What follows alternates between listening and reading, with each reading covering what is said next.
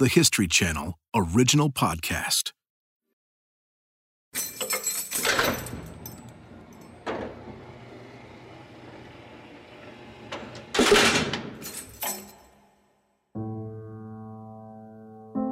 It's 1875, and a young man sits in a Pennsylvania jail cell. He was arrested because his upstart food company is deep in debt, a company he founded during a severe national depression. To pay off his debts, authorities are ransacking his home nearby. They're confiscating his family's furniture and selling it. But the young man doesn't think of giving up. The man in the jail cell is named Henry J. Heinz. He has no way of knowing it, but barely a year later in 1876, his faith in his enterprise will pay off. He'll develop a product that restores his business, wins back financial security for his family, and makes him a household name. Eventually, Heinz will help change the way Americans make and consume their food.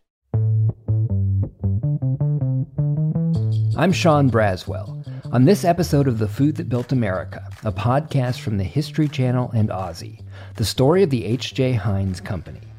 Here in the U.S., we buy 650 million bottles of Heinz ketchup every year. Globally, the company sells enough individual packets to reach every person on Earth, twice.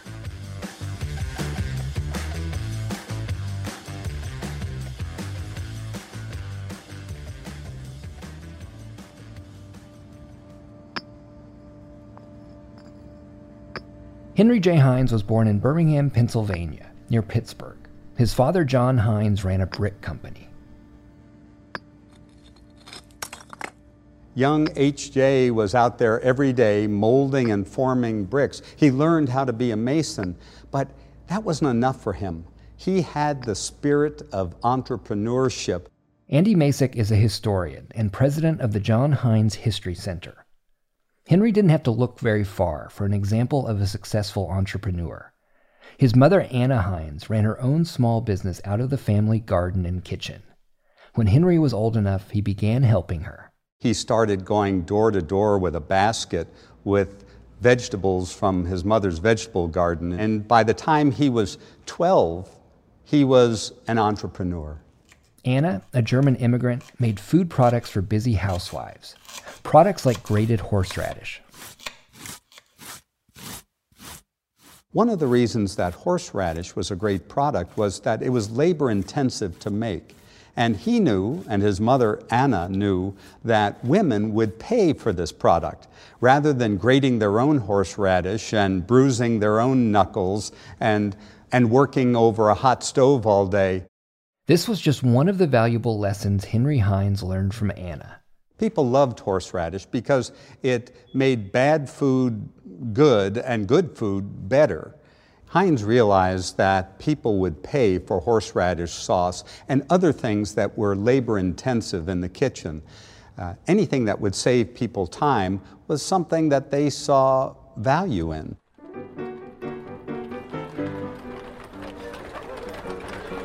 When the Civil War ended, Henry Heinz was barely 20 years old. American life was changing rapidly, and Henry was ready to change with it. H.W. Brands is a history professor at the University of Texas at Austin. After the Civil War, the lure of the cities, the lure of city life is very strong. It's appealing. It pulls people off farms. This meant people were no longer growing their own food or living near where their food was grown. So for the first time in the United States, the supplying of food becomes an industry. It becomes a big business. We talk about farm to table today as a novelty, but that just was the standard prior to the Civil War. Yahuru Williams is a historian at the University of St. Thomas. What you have in the aftermath of the Civil War are thinkers, industrialists who are really applying the scientific method to industry and asking some fundamental questions about how can we think about being more efficient, effective, accountable, and responsible in what we deliver, how we deliver, when we deliver, and how to increase our profits. Heinz wasn't one of those men, yet, but he wanted to be. Rather than stay in his father's brick factory, he hoped to create his own food business.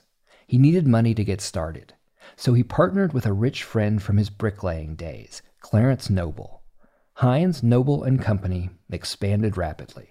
He started buying more and more produce. He bought out whole farms as far away as Indiana. I mean, to say Henry Heinz was ahead of his time is an understatement. John Heinz is the author of Fast Food Maniac. The genius of Heinz wasn't just the vegetables that he grew in his garden since he was a child.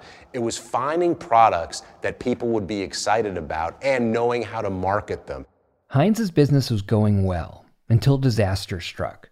The Panic of 1873. People called it the Great Depression, before the Great Depression we think of today. By 1875, people were going out of business all over the country. Heinz fell victim to this panic or depression.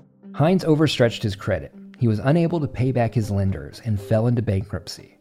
He did pay his employees, but he was thrown into jail and lost his own home. His family was evicted and their property sold off. You can only imagine the Heinz family and waiting for the sheriff to arrive, that knock on the door, and then to be evicted from their home and to have all of their furniture sold out on the street at auction. Heinz's business partner, Clarence Noble, refused to help him. Things looked bleak.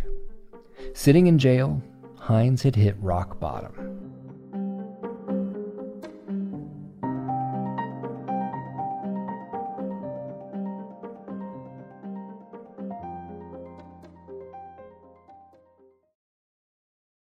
Heinz may have forgiven Clarence Noble for abandoning him during the Depression, but they were never friends again. Andy Masick. He vowed then never again would he go into a partnership with outsiders. It would be a family operation from here on. And with the help of his family, Henry Heinz made a fresh start. His wife Sally sold a piece of property she'd inherited to help fund the new company. His brother John and his cousin Frederick were the names on the label, F&J Heinz Company. His brother John was mechanically inclined. He invented a great pickle sorter and was chief of operations, but it was his cousin Frederick who was the agricultural genius. Everyone in the family pitched in. Anna went back to her kitchen and started making preserves again. And behind it all, H.J. Heinz ran the show. After the bankruptcy, he was determined to restore his reputation. He picked himself up, he dusted himself off, and he started over. He was like a phoenix rising from the ashes. And Henry Heinz devoted himself to his company, now his family's company, even more intensely than before. He worked harder than ever, 16-hour days. Some of his family thought he would work himself to death. But that hard work paid off. Heinz paid back his creditors in full and emerged from bankruptcy. And he was ready to try something new. He started to expand beyond horseradish and experiment with new products. There's vinegars and there's all kinds of amazing things that he would tinker with and play with. Adam Richman is a television host and author of Straight Up Tasty. So Henry Heinz was way ahead of his time, offering people not just one product, but a multitude of products and tons of variations. And he decided to try his hand making a popular sauce at the time, known as ketchup. Heinz didn't invent ketchup. Heinz did ketchup better than anyone else. In fact, that was H.J. Heinz' slogan, to do a common thing uncommonly well. This wasn't quite the ketchup we know today. People made the sauce from a wide variety of ingredients, such as oysters, mushrooms, and all sorts of fruits and vegetables. Heinz's first ketchup was made from walnuts. He squeezed the walnuts to get the juice out. He pulverized them. He added spices. It was pretty good. But then he found tomatoes. Today, ketchup is synonymous with tomatoes, and tomato ketchup is everywhere. But at the time, tomatoes were not very popular. Smooth, round, hybrid tomatoes like the ones we eat today were only developed a few years earlier.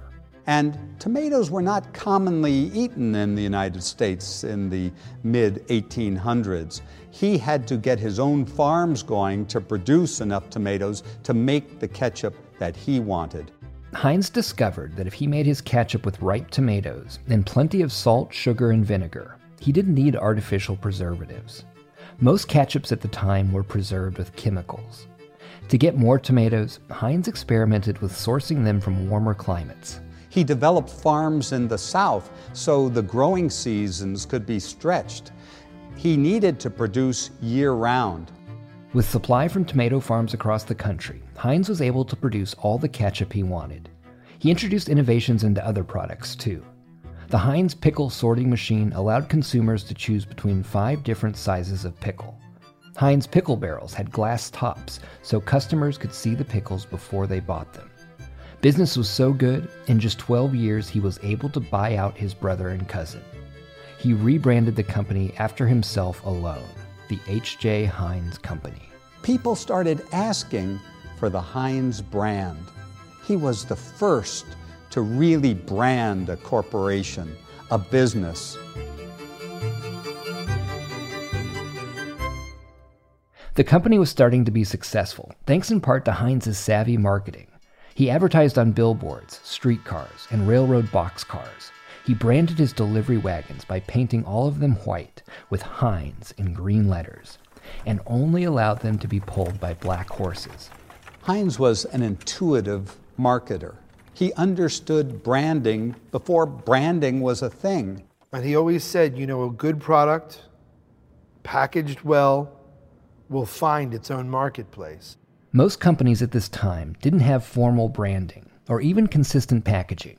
Big companies, whether they were selling shoes or food, would make all kinds of products and package them differently. But Heinz knew he needed something unique that customers could identify with his high-quality product.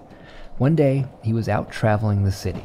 He was on a train and saw a shoe store that advertised 21 kinds of shoes. So he loved that.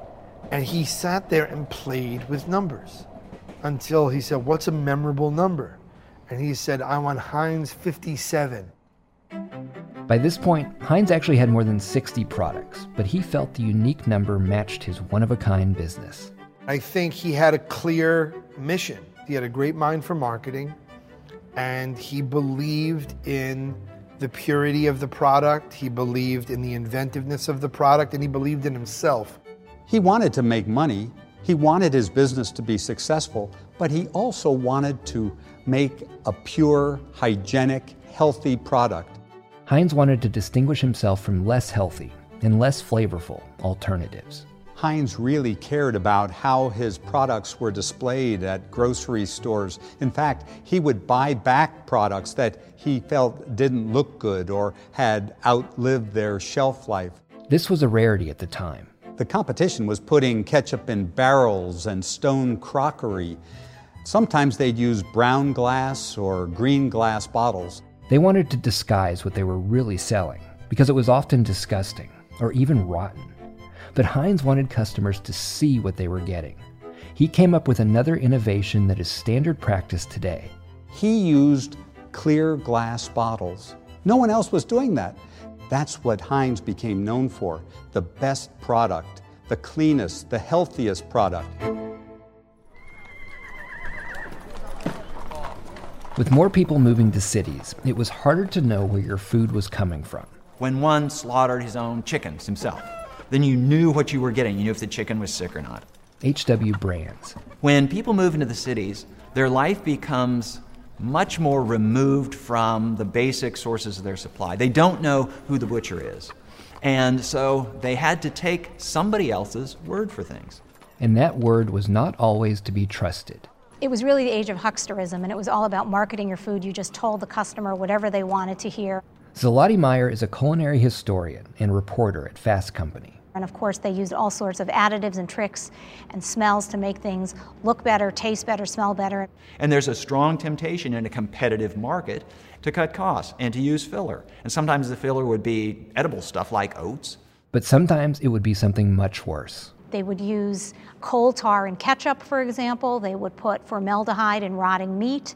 They would put red lead in cheddar cheese, again, to affect the color because they just wanted to sell the stuff. No food group was safe from these tricks. Green vegetables were colored with copper or were cooked in copper to make them look more green.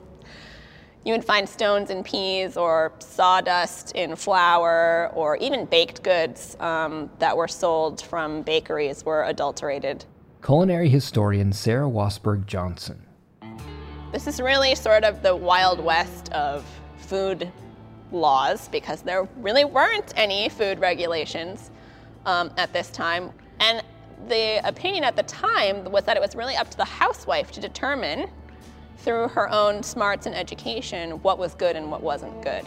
But it was hard for the average consumer to figure out what they were buying. If you were the only store in town and you were unscrupulous, you could probably get away with it, which did happen quite frequently in larger cities.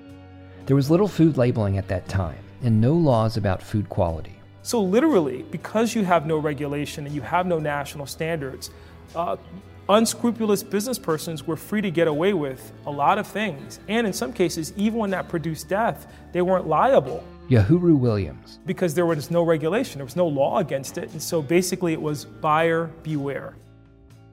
Newspapers printed shocking stories about adulterated and contaminated foods. Libby O'Connell is a cultural historian and the author of The American Plate. There was cynicism, there was doubt about the quality of food that was being available because of these horror stories. And Henry Heinz saw that there was a market for products that people could easily determine were safe. He wanted to show the consumer that they could see the ingredients by looking at the bottle. He actually used very few preservatives, and later in ketchup, for example, no preservatives.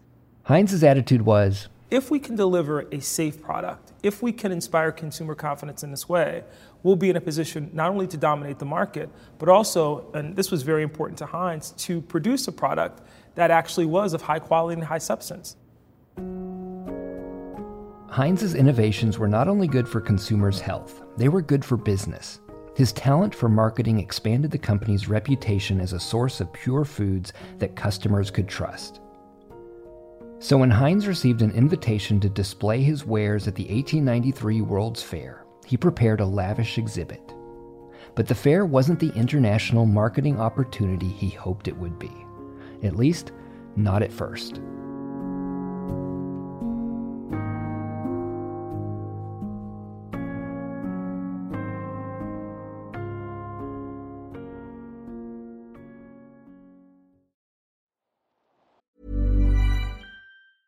As a person with a very deep voice, I'm hired all the time for advertising campaigns. But a deep voice doesn't sell B2B, and advertising on the wrong platform doesn't sell B2B either. That's why if you're a B2B marketer, you should use LinkedIn ads. LinkedIn has the targeting capabilities to help you reach the world's largest professional audience. That's right, over 70 million decision makers all in one place. All the big wigs, then medium wigs, also small wigs who are on the path to becoming big wigs. Okay, that's enough about wigs. LinkedIn ads allows you to focus on getting your B2B message to the right people. So, does that mean you should use ads on LinkedIn instead of hiring me, the man with the deepest voice in the world?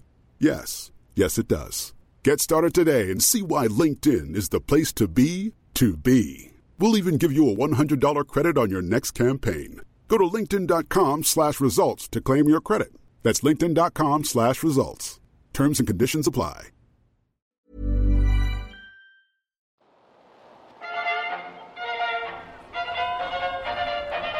Chicago, 1893. Henry J. Heinz was going to show his products to a global audience for the first time.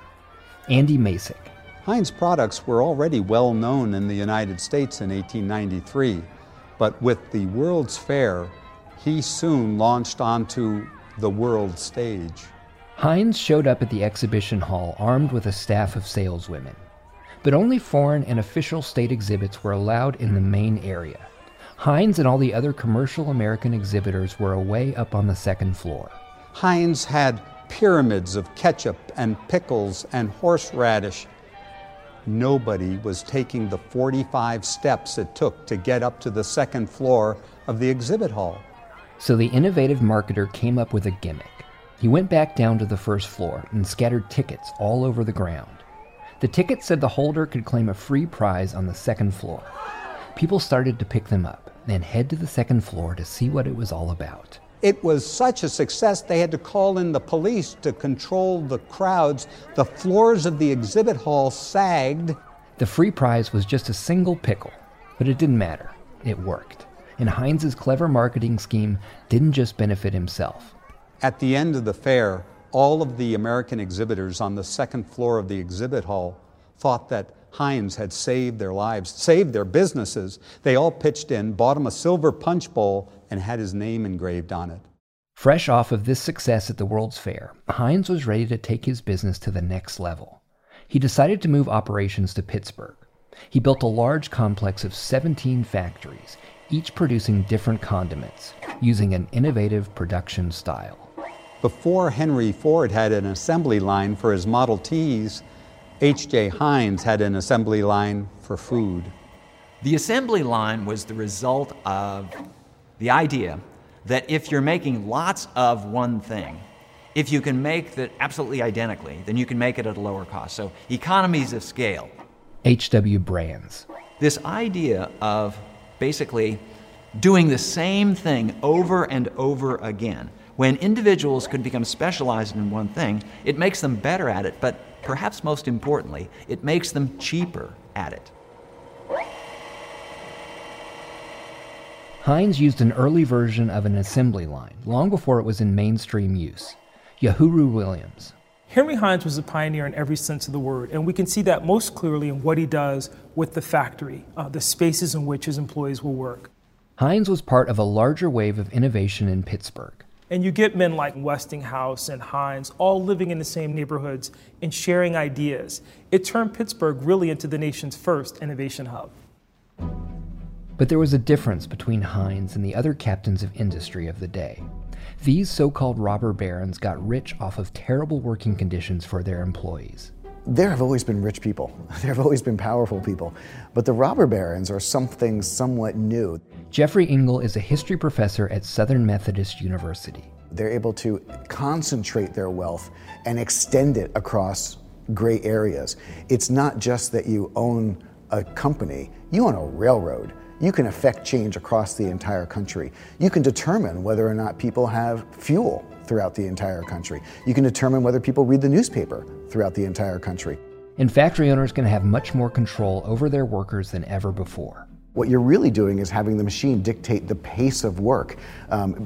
Basically, it's an exhausting experience for most people that they suddenly, for the first time in their lives, have no control, not so much over their hours, but over their minutes and over their seconds. But unlike the robber barons, Heinz wanted to create safer working conditions. Andy Masick. Other industrialists had to be forced to do the right thing. H.J. Heinz did it because it was the right thing. And doing the right thing for workers turned out to benefit the company, too. Everybody thought the Heinz plant was the best place in Pittsburgh to work. Even the unions who were critical of the robber barons and industrialists of Pittsburgh visited the Heinz plant and said, he's doing the right thing. He's taking care of people. The Heinz factory complex wasn't just a place for work. There were places for employees to relax, too.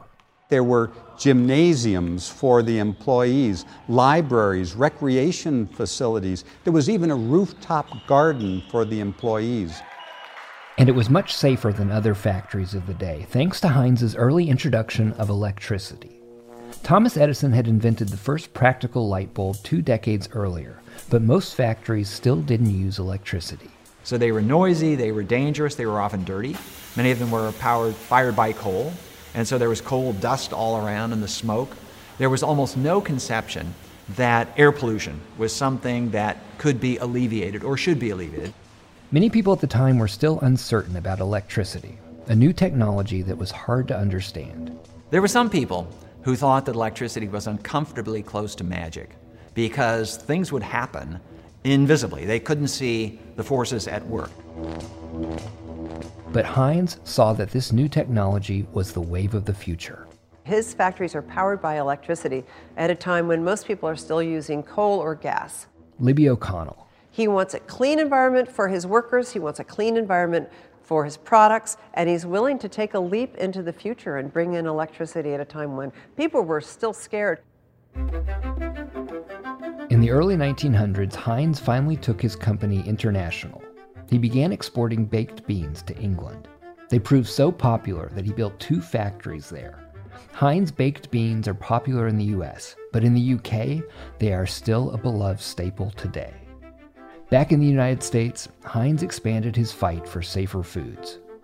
He changed the food packaging itself. Canned foods were starting to become popular at the time, but the cans were soldered together with lead. Heinz figured out that lead solder wasn't good for you. It was poisonous, especially when it came into contact with acidic foods. So Heinz and the Heinz engineers developed seamless or solderless cans. Henry Heinz began working to take his company's health and safety innovations industry-wide. Consumers were having to consume stuff they had no control over, and they had no recourse in case they got something bad. H.W. Brands. And so the idea of consumer protection for the first time sets in because millions of Americans all of a sudden occupy this niche in the economy of consumers, and consumers need protecting in an industrial era. Heinz became a part of the push for better food safety regulations. This was part of the broader progressive movement at the time. Jeffrey Engel. The progressive movement at the first decades of the 20th century is really a desire to round out the rough edges of capitalism, of democracy, and industrialization all coming together at the same time. Food safety had been a concern before, but by the early 1900s, the issue could no longer be ignored. Enough people became upset by this, enough exposés had been written about the food industry, that the federal government stepped in and took measures to rein this in. Heinz was a leader in the fight for the Pure Food and Drug Act, the law that would establish the Food and Drug Administration. The U.S. Congress finally passed it in 1906. That was critical. That changed everything.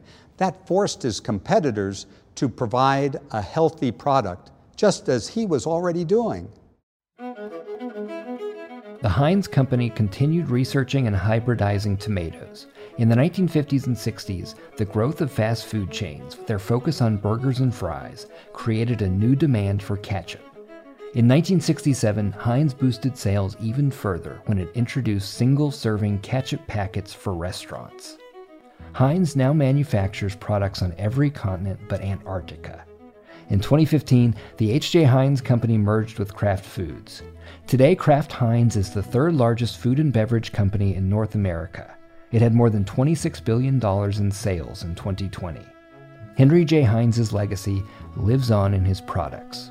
I think when you look at a bottle of Heinz ketchup, whether you see it in a packet, whether you get it in the supermarket, whether you see it on the table at a diner or at a burger restaurant, at the end of the day, you know what that flavor is going to be. But Heinz's impact reaches far beyond his own company, to the safety of all the food we buy in the United States.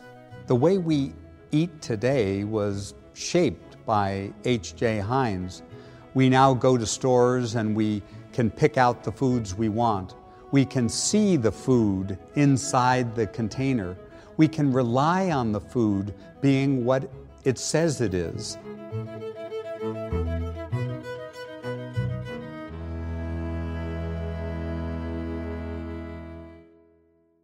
On the next episode of The Food That Built America, the unlikely creator of the popsicle, an 11-year-old boy who accidentally makes an icy treat on a cold night when he leaves a mixing stick in a glass of sugar water on his porch. For years, Frank Epperson makes the frozen flavored treats for his family. A lot of people, they discover their passion in food as a hobby. Then he decides to start a business. So he gets an ice cream maker and repurposes it to make the first popsicle.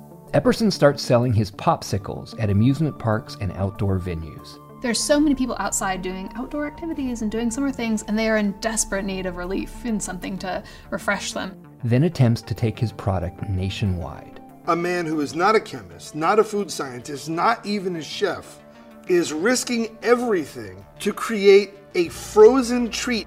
And overplays his hand in the process. And suddenly, Popsicle tries to get a little too clever for his own good and goes up against the juggernaut of good humor.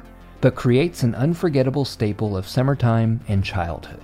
I think in a way it makes it sort of perfect sense that, an 11-year-old creates the popsicle because it is such a, beloved by children everywhere to this day.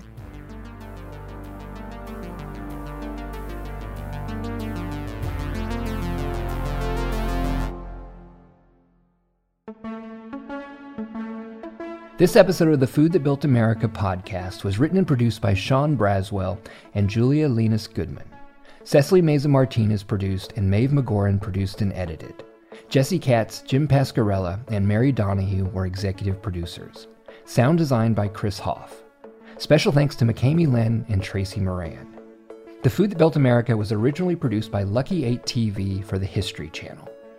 Make sure to subscribe to The Food That Built America on Apple Podcasts or wherever you get your podcasts.